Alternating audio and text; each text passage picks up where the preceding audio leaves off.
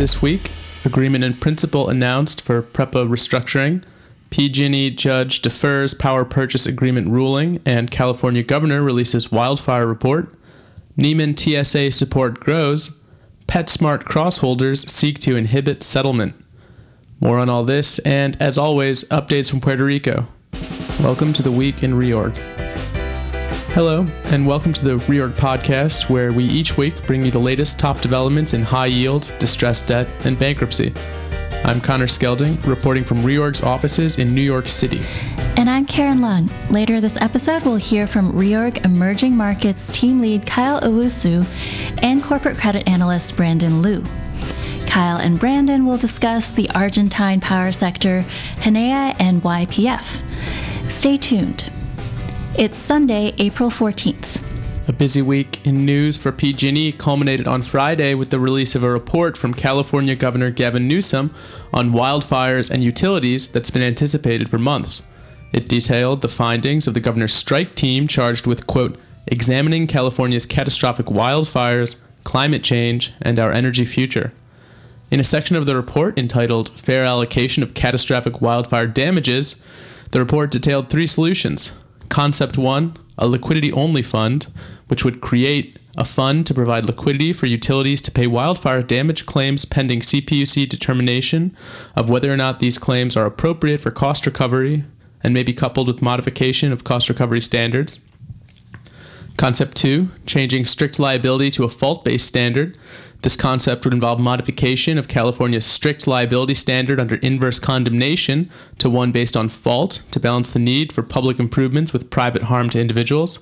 And Concept 3, wildfire fund.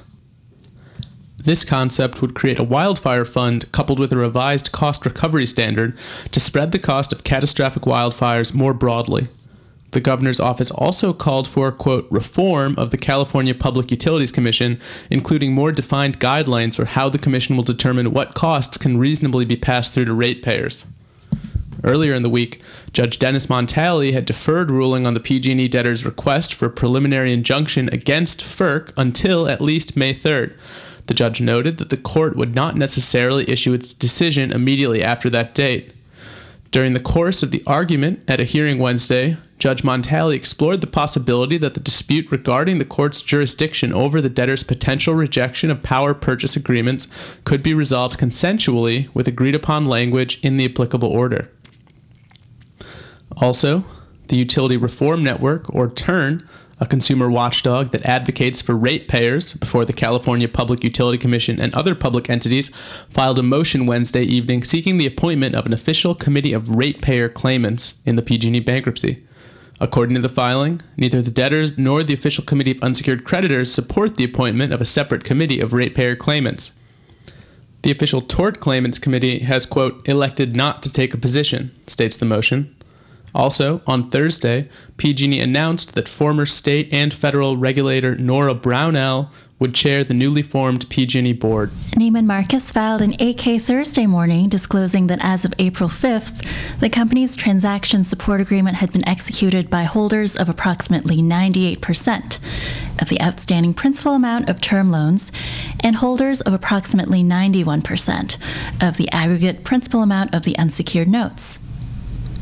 The 8-K also provides detail regarding an April 10th amendment to the TSA to provide that the senior debentures due 2028 of the Neiman Marcus Group LLC, quote, will be secured by equal and rateable liens on certain owned real estate properties, real estate ground leases, and real estate operating leases of the issuer and its subsidiaries, and on shares of capital stock and indebtedness of any subsidiary, that's any subsidiary as defined under the 2028 debentures indenture, in each case pari passu with the extended term loans, and will receive a second priority unsecured guarantee from a new subsidiary that will hold certain real estate leases. This week also saw progress in the lawsuit between Marble Ridge and Neiman. On Wednesday, Texas State Court Judge Tanya Parker denied Marble Ridge's motion to dismiss Neiman's counterclaims for defamation and business disparagement. Oral argument in the dispute was heard on March 21st. The PetSmart term loan amendment saga also continued this week. Paul Weiss, counsel to a group of PetSmart crossholders, sent a letter earlier this week to Robbins Russell, counsel to term loan agent Wilmington Trust, asking that the agent refrain from entering into a settlement agreement with the company, which is a closing condition to a term loan amendment proposed by the company becoming effective, according to sources. In the letter, the crossholder group's counsel takes issue with the process around the amendment and gathering consents from lenders, as well as the release included in the settlement agreement, which it says is overly broad. The group points to PetSmart's transferring 20% of the Chewy stock to Argos Holdings and an additional 16.5% to an unrestricted subsidiary, which violated the company's indentures in addition to the credit agreement, the sources said. The proposed amendment would lead to settlement of the Chewy litigation and in return provide consenting lenders with a 50 basis point consent fee, a higher interest rate margin, and tighter covenants, as well as a $250 million paydown at par within 12 months of the amendment becoming effective. PetSmart noted in an earnings release that holders of 90% of the term loan had consented to the amendment. Turning to the island of Puerto Rico, a hectic week saw a motion Tuesday by the PROMESA Oversight Board, the Puerto Rico Fiscal Agency and Financial Advisory Authority, or AFAF, and Assured Guaranty, disclosing that the parties, along with an ad hoc group of uninsured Puerto Rico Electric Power Authority bondholders, holding more than $3 billion of uninsured bonds, have reached an agreement in principle for a definitive restructuring support agreement. The filing said that negotiations to date with National Public Finance Guarantee Corporation and Syncora Guarantee have not been successful, and no agreement with those parties has been reached. The motion sought a 2-week extension of the opposition deadline hearing date and other deadlines related to the bond insurer's motion seeking relief from the automatic stay in the PREPA case. Those extensions were granted by Judge Laura Taylor Swain on Thursday. Also on Wednesday, AFAF Executive Director Christian Sobrino announced a Puerto Rico Infrastructure Financing Authority, Puerto Rico Ports Authority bond deal. He said this is a novel avenue in Puerto Rico's debt restructuring drive that focuses on the future success of the island economy and shows what is possible for other smaller debtors. Under the deal between AFAF on behalf of PREFA and Ports and an ad hoc group holding more than 90% of the outstanding Series 2011B PREFA Ports Authority project bonds, bondholders will tender all of their holdings of PREFA Ports bonds for a pro rata share of 1. The distribution made to PREFA under the COFINA Title III plan on account of $91.5 million of junior COFINA bond claims held by PREFA, and 2. A $40 million promissory note to be issued by Ports. In exchange, the Puerto Rico Industrial, Tourist, Educational, Medical, and Environmental Control Facilities Financing Authority, or AFICA, will issue new bonds to the ad hoc group in a face amount equal to the projected cash flow of the property. Sobrino told Reorg in an interview that this deal uses a, quote, financial restructuring as a method for economic development and not the other way around. On Thursday, the Lawful Constitutional Debt Coalition filed a series of pleadings related to the debt limit litigation brought jointly by the PROMESA Oversight Board and the Official Committee of Unsecured Creditors in the Title III cases.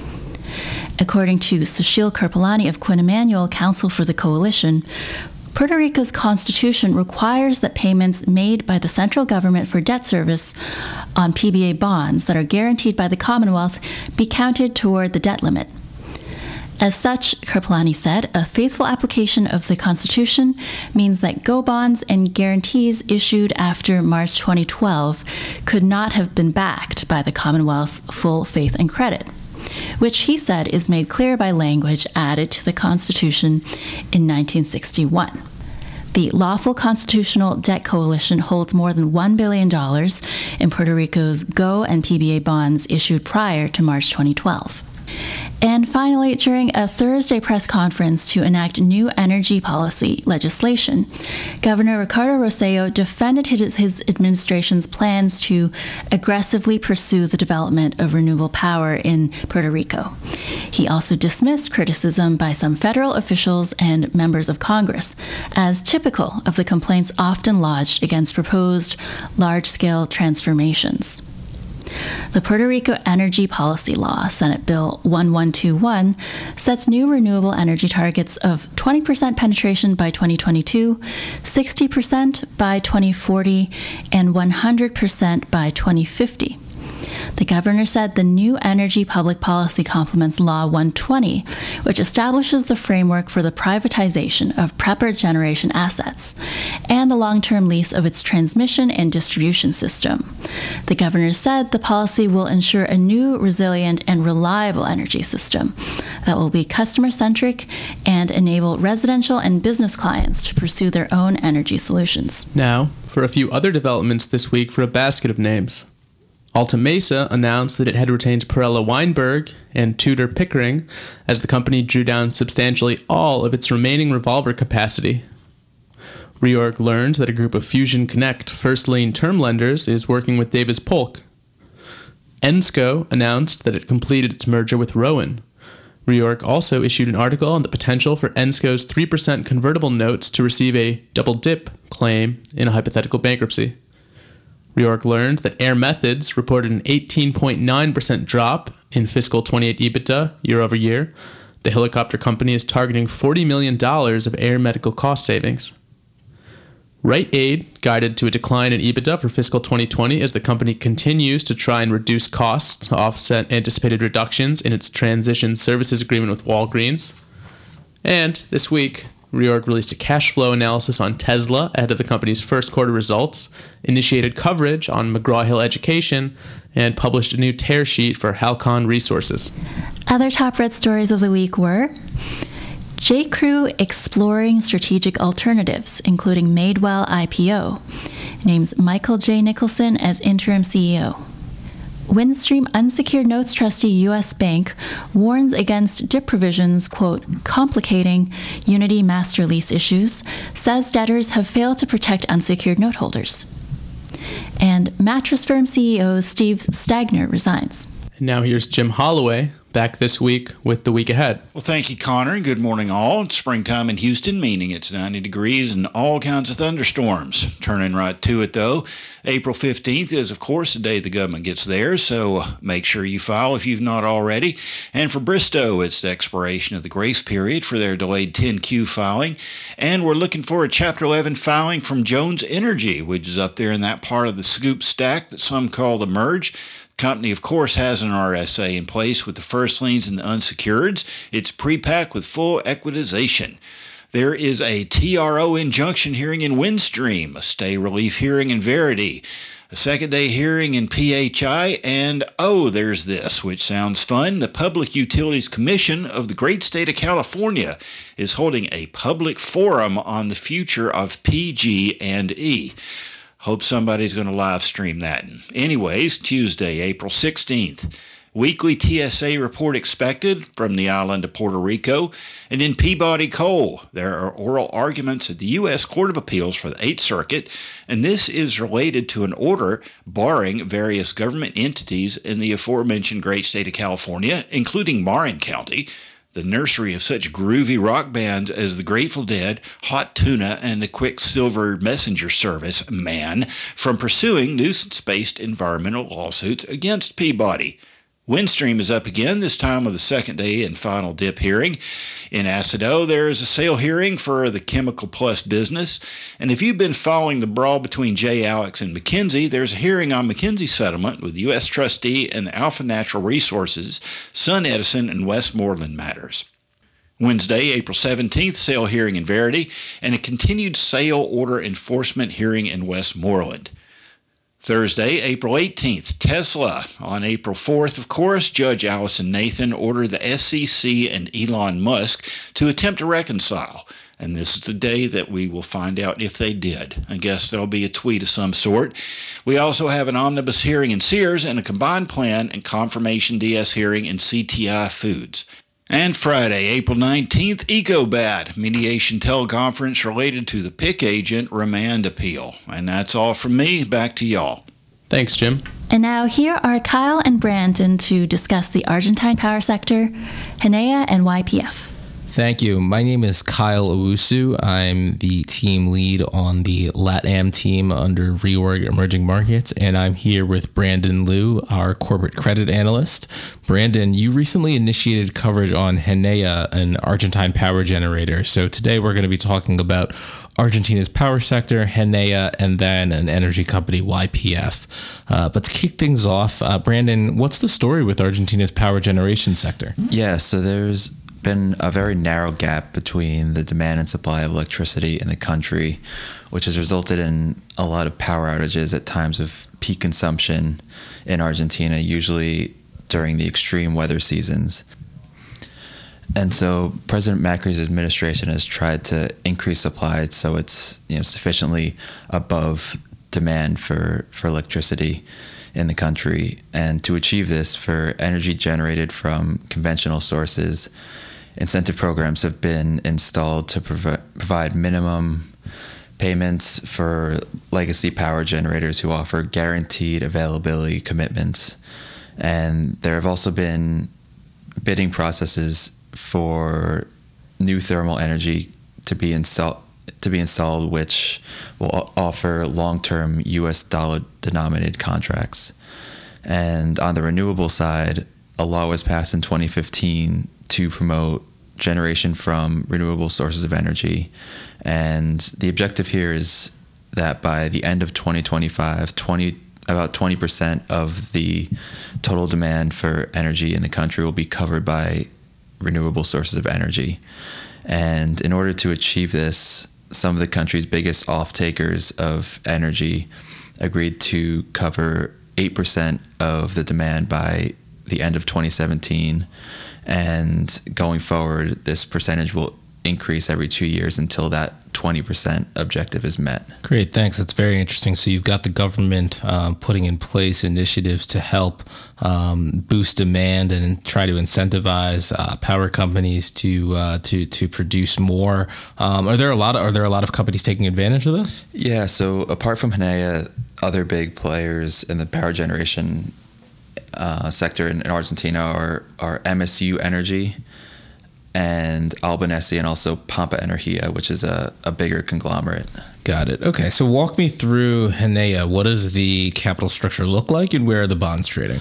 Yeah, so Genea is a privately owned power generation company and is Argentina's leader in wind power generation in terms of installed capacity. The company has come to market twice in the last couple of years, raising a total of $500 million to fund its wind farm expansion projects. It's aiming to increase wind energy generation capacity by about 490 megawatts, which would more than double its current installed wind generation capacity, which is about 400 megawatts right now. So turning to the capital structure, Genea has about $50 million of restricted subsidiary debt, and then roughly $175 million of unrestricted project finance debt. And then turning to the corporate debt at the parent company level, the company has about $525 million of outstanding bonds related to its 8.75 senior unsecured notes due in 2022. It also has $70 million of local bond debt, which comes due in 2020, and a roughly $50 million private shareholders note, which comes due also in 2022. So we're looking at a potential liquidity stress point there in 2022 with the private notes and the $500 million bond. As of December 31st, the company's net leverage at its corporate and restricted subsidiary level was at about 4.6 times, and that's right above its 4.5 times threshold in its indenture. And at the beginning of January, Genea's 2022 bonds were trading with a yield of about 13%. The yield then fell by around 200 basis points to yield around 11% throughout February.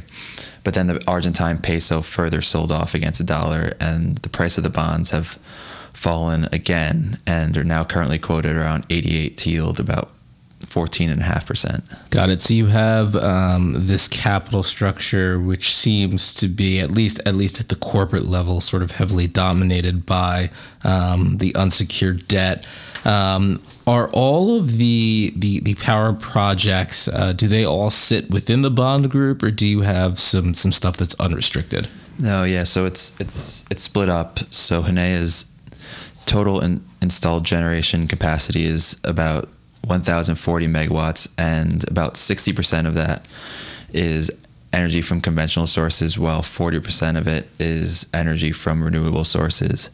And splitting within the bond group and the unrestricted group, about 54% of the operating capacity is with the company's unrestricted subsidiaries, but there's actually more wind capacity under those unrestricted subs, and also about 60% of the capacity under construction is with the unrestricted subs. So once all of those projects come online, there will be some more operating capacity.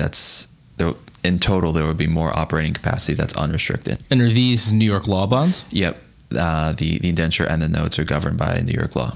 Okay, so let's, I'm just looking at exploring the optimistic case here. I mean, you've got almost 15% yield to maturity. Yes, leverage is high right now, but the company's spending about $1 billion, I think, next year on renewable energy projects. So in theory, at least, that leverage should decline as you get more cash coming in from the PPAs, and you've got the country obviously incentivizing power producers to address that supply demand issue that you pointed out. And Henea is unique because it's focusing on wind power. So, putting all that together, obviously that's sort of the bull case, or part of it at least. What am I missing as far as concerns here? Yeah, I mean, those are all strong points and definitely strong cases for the outlook of the company. But looking at the investor presentation by the company that was put out a few weeks ago, the presentation seems to suggest that from now until around 2021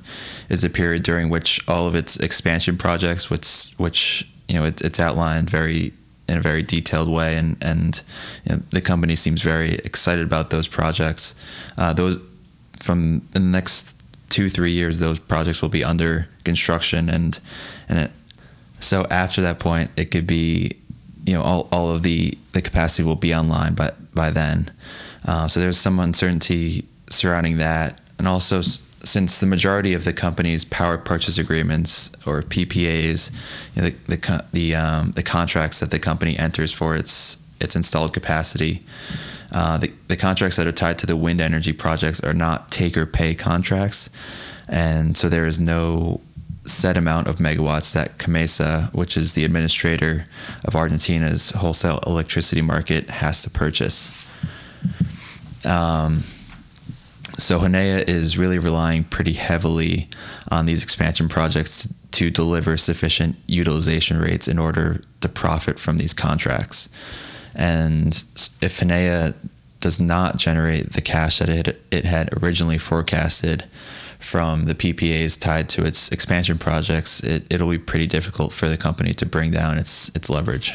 Okay, so you mentioned CAMMESA, the administrator of Argentina's wholesale electricity markets, but you also said, I know earlier, that the contracts are going to be in USD. So does that completely mitigate the FX risk then? No. So that's a good question. So the counterparty.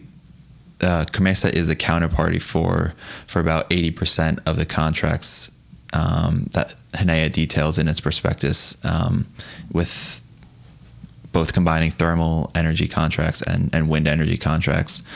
But Henea has mentioned that it's had difficulties collecting amounts due from CAMMESA as the administrator has been running a continuous budget deficit, and it's had a history of delaying payments to various market players, and Henea said that the payments are often only made in part because of exchange rate differences. And so with respect to the contracts, besides for a couple of smaller generation projects which are which are denominated in pesos, the majority of these contracts are payable by CAMMESA to the company and are denominated in U.S. dollars.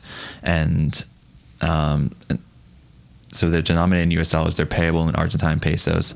But so the recent sell-off in the peso has contributed quite a bit to the shortfall in payments owed by CAMMESA. So that kind of implies that the FX risk is still there despite the contracts being denominated in USD. I got it. I guess if the contracts are denominated in US dollars and the US dollar appreciates against the peso, you end up having to pay more out in Argentine pesos. So in that way, you are sort of exposed to USD risk. Exactly. So yeah, that CAMMESA probably has not been prepared for this extreme sell-off of the peso, and that's really hurt. Got it. And I understand. I think you sort of touched upon this earlier, but I mean, Genéa's sponsors have been pretty active supporting the company. Do you want to just shed a little light on that? Yeah. So that's a good point, and I should probably just point out that Argentum Investments, the Argentine-focused arm of Point State Capital, owns about 44% of Genea capital stock, and FinTech Energy owns about 25%. And then shareholder contributions in total, including a couple of its individual owners since 2015, have totaled about $220 million, made up of $170 million of equity injections and a $50 million private note, which was issued just at the end of 2018. Got it. Okay, cool. Let's move to the political front, which seems to be a topic that comes up frequently when discussing Argentina. So what are you paying attention to there? Yeah, so I'd first point to June 22nd, which is when a list of candidates who are running for president, that is closed, and the presidential candidates become known to the public a couple days after, on the 24th. Polls are expecting a runoff between current President Mauricio Macri and Cristina Kirchner, who served as president from 2007 to 2015. Both right now have highly unfavorable ratings in the early 2019 polls.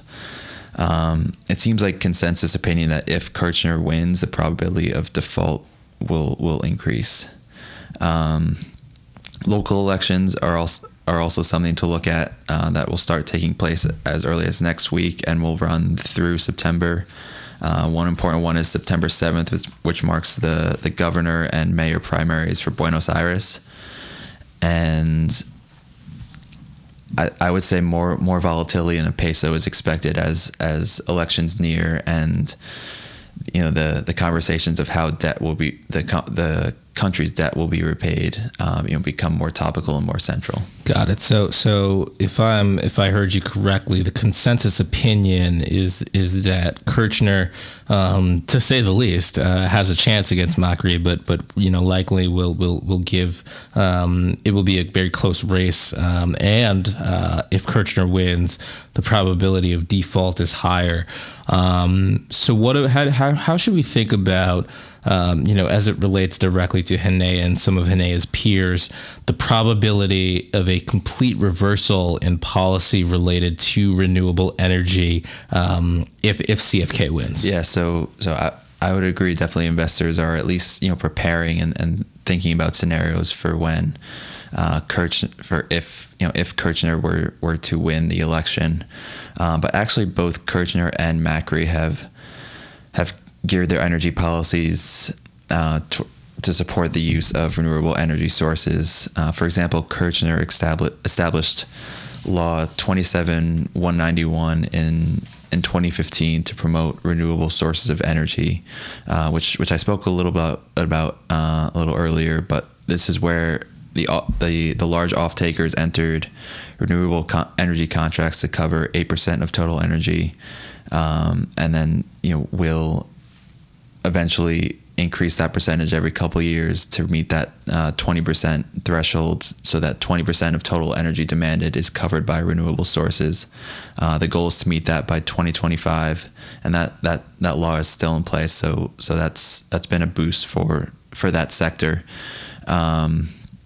And then Macri similarly has initiated the Renovar program, which is designed to substantially increase the country's renewable generation capacity by bringing private expertise and financing via competitive renewable energy tenders and bidding processes. And so that's been a little more recent, but it's resulted in companies that we've talked about, Hinea and MSU and the likes of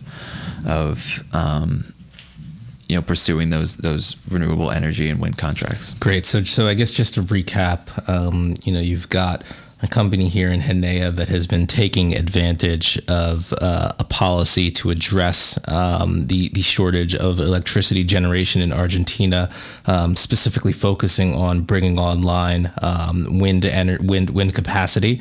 The company is going to invest about $1 billion of capex to bring online capacity, and on the one hand, you could see a dramatic decline in leverage. On the other hand, there are risks coming from the counterparty CAMMESA, and there are also some political risks, but those could be related more to the volatility of the peso, because you're not really expecting a dramatic policy reversal. Does that sound all in line? That's about the extent of Hinea. Great, and I'm glad you corrected yourself to when you said when Kirchner wins the election. I just want to be clear that Reorg Research has no dog in this race. No, not at all. All right, let's turn to YPF. Do you mind just walking us through that situation, the capital structure, et cetera? Yep. So YPF is Argentina's largest oil and gas producer. It's partly state, it's half state owned, and so for its capital structure and its debt situation, as of December 31st, YPF its consolidated net leverage was 2.2 times, and it had net debt of about $7.2 billion. YPF has roughly $800 million of bank debt, of which about $220 million is secured, and it also has about $840 million of trade loans. And then after that, corporate debt represents the majority of the cap stack, a little more than 80% of the company's total debt, and all corporate debt comprises of senior unsecured bonds without any guarantees. All notes are issued by the parent company, and all the bonds, all the U.S. dollar denominated bonds are governed by New York law. Right now, the company's 6.95% 2027 bonds, which are the company's most recent issue, which were issued in 2017. They trade around 86 to yield about 9.5%. Great. So what are YPF's strategic goals over the next 5 years? So YPF is planning to spend about $4 to $5 billion per year from 2019 to 2023, which is on a per year basis would represent more than double the investments in any of its past 4 fiscal years. Management has said of this spending, about 75% of this amount will go to its upstream segment, and within upstream, about 70% of that will go to unconventional production. And company executives have said that they expect upstream production growth to come almost entirely from unconventional resources, meaning specifically the exploitation of shale oil and gas from Argentina's Vaca Muerta formation. But right now, as it stands, the company is not generating enough cash flow to cover the proposed increases in capex over the next, its 5-year plan. So and on its most recent call, the YPF CFO said that the company could, and given the right opportunity, come back and issue more debt if if necessary. And like I said, given if there's a good opportunity that presents itself. So that's definitely would be something to keep an eye on. And why is everyone so excited about this Vaca Muerta formation? Yeah, so there's a ton of hype around it. Vaca Muerta is the most important bearer of unconventional resources in Argentina, and YPF holds interests in 40% of the area, which is the largest by far of any single company. Within Vaca Muerta, Loma Campana, which is, like I said, part of the formation, is the largest shale oil and gas field outside of North America. YPF, Chevron, Dow, and Petronas have said they plan to invest upward of $25 billion in Vaca Muerta over the next few years. And also investors and E&P companies see an enormous untapped potential here, as only 4% of Vaca Muerta's acreage has entered the development phase so far, and only 23% has been granted concessions. So I mean, the untapped potential there is just huge. And Vaca Muerta, even given just that small percent that's in the development phase right now, Vaca Muerta already accounts for over 60% of the country's shale oil reserves, which is the fourth largest shale oil reserve in the world. Okay, so I guess my question here is somewhat similar to the question with Enea. I mean, you've got the company's leverage is probably higher than you would like it, given where we are in the credit cycle and where Argentina is in its economic cycle. But I mean, as you pointed out, you've got this tremendous untapped potential, and in theory, with a company investing $4 to $5 billion a year over the next 5 years, you could see an increase in cash as some of that production comes online. Plus, you've got global interest in this formation. So as more operators start to come into the Vaca Muerta, you could see costs come down, which would only benefit YPF as a first mover. So why shouldn't I be bullish on the credit? What are your concerns here? Yeah, so I mean, if you were just to look at their top line revenue and EBITDA over the last few years, the growth has been pretty strong, especially in peso terms, with all of that inflation.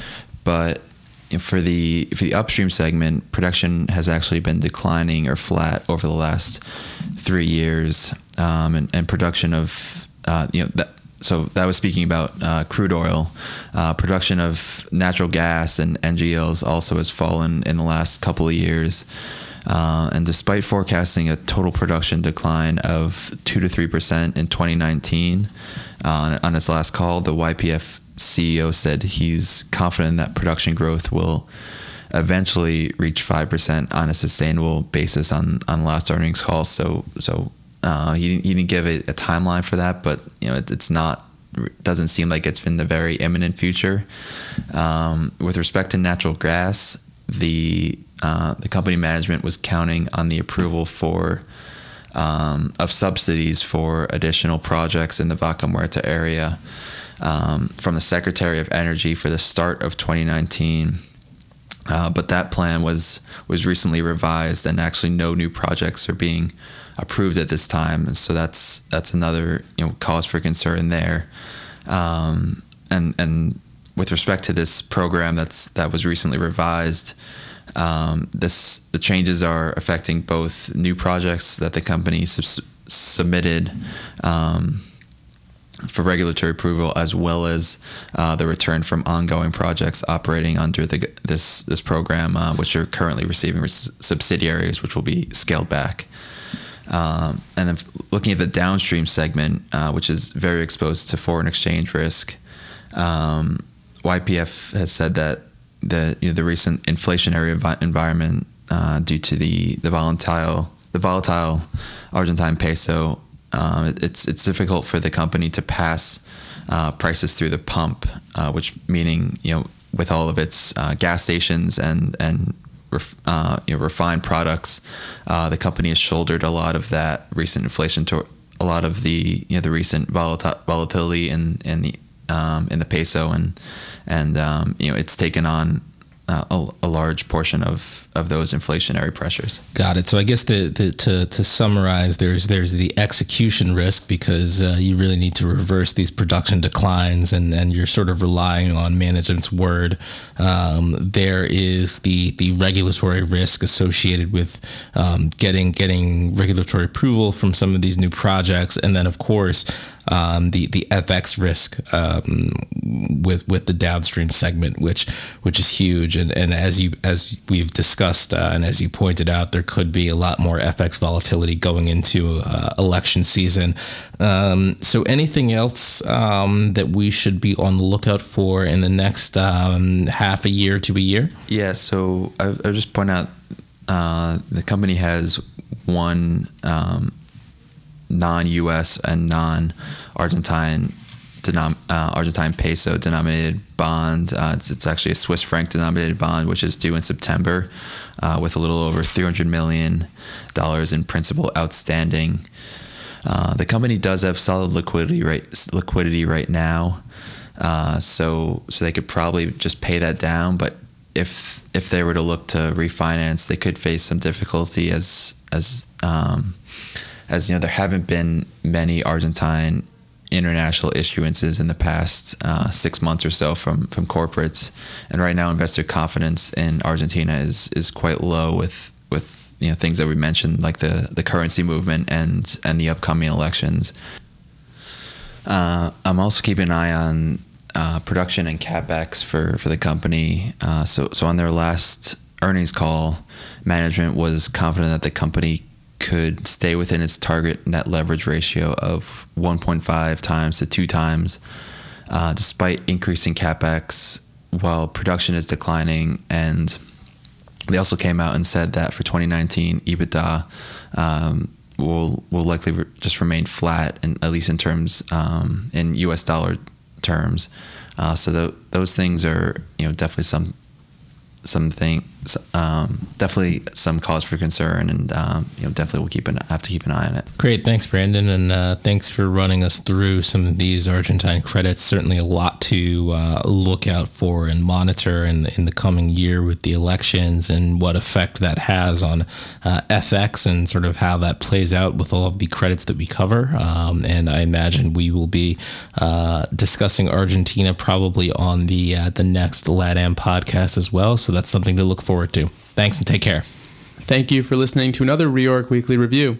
As always, you can find all podcasts on our site's media page, on iTunes and SoundCloud. This has been The Week in Reorg, and I'm Connor Skelding.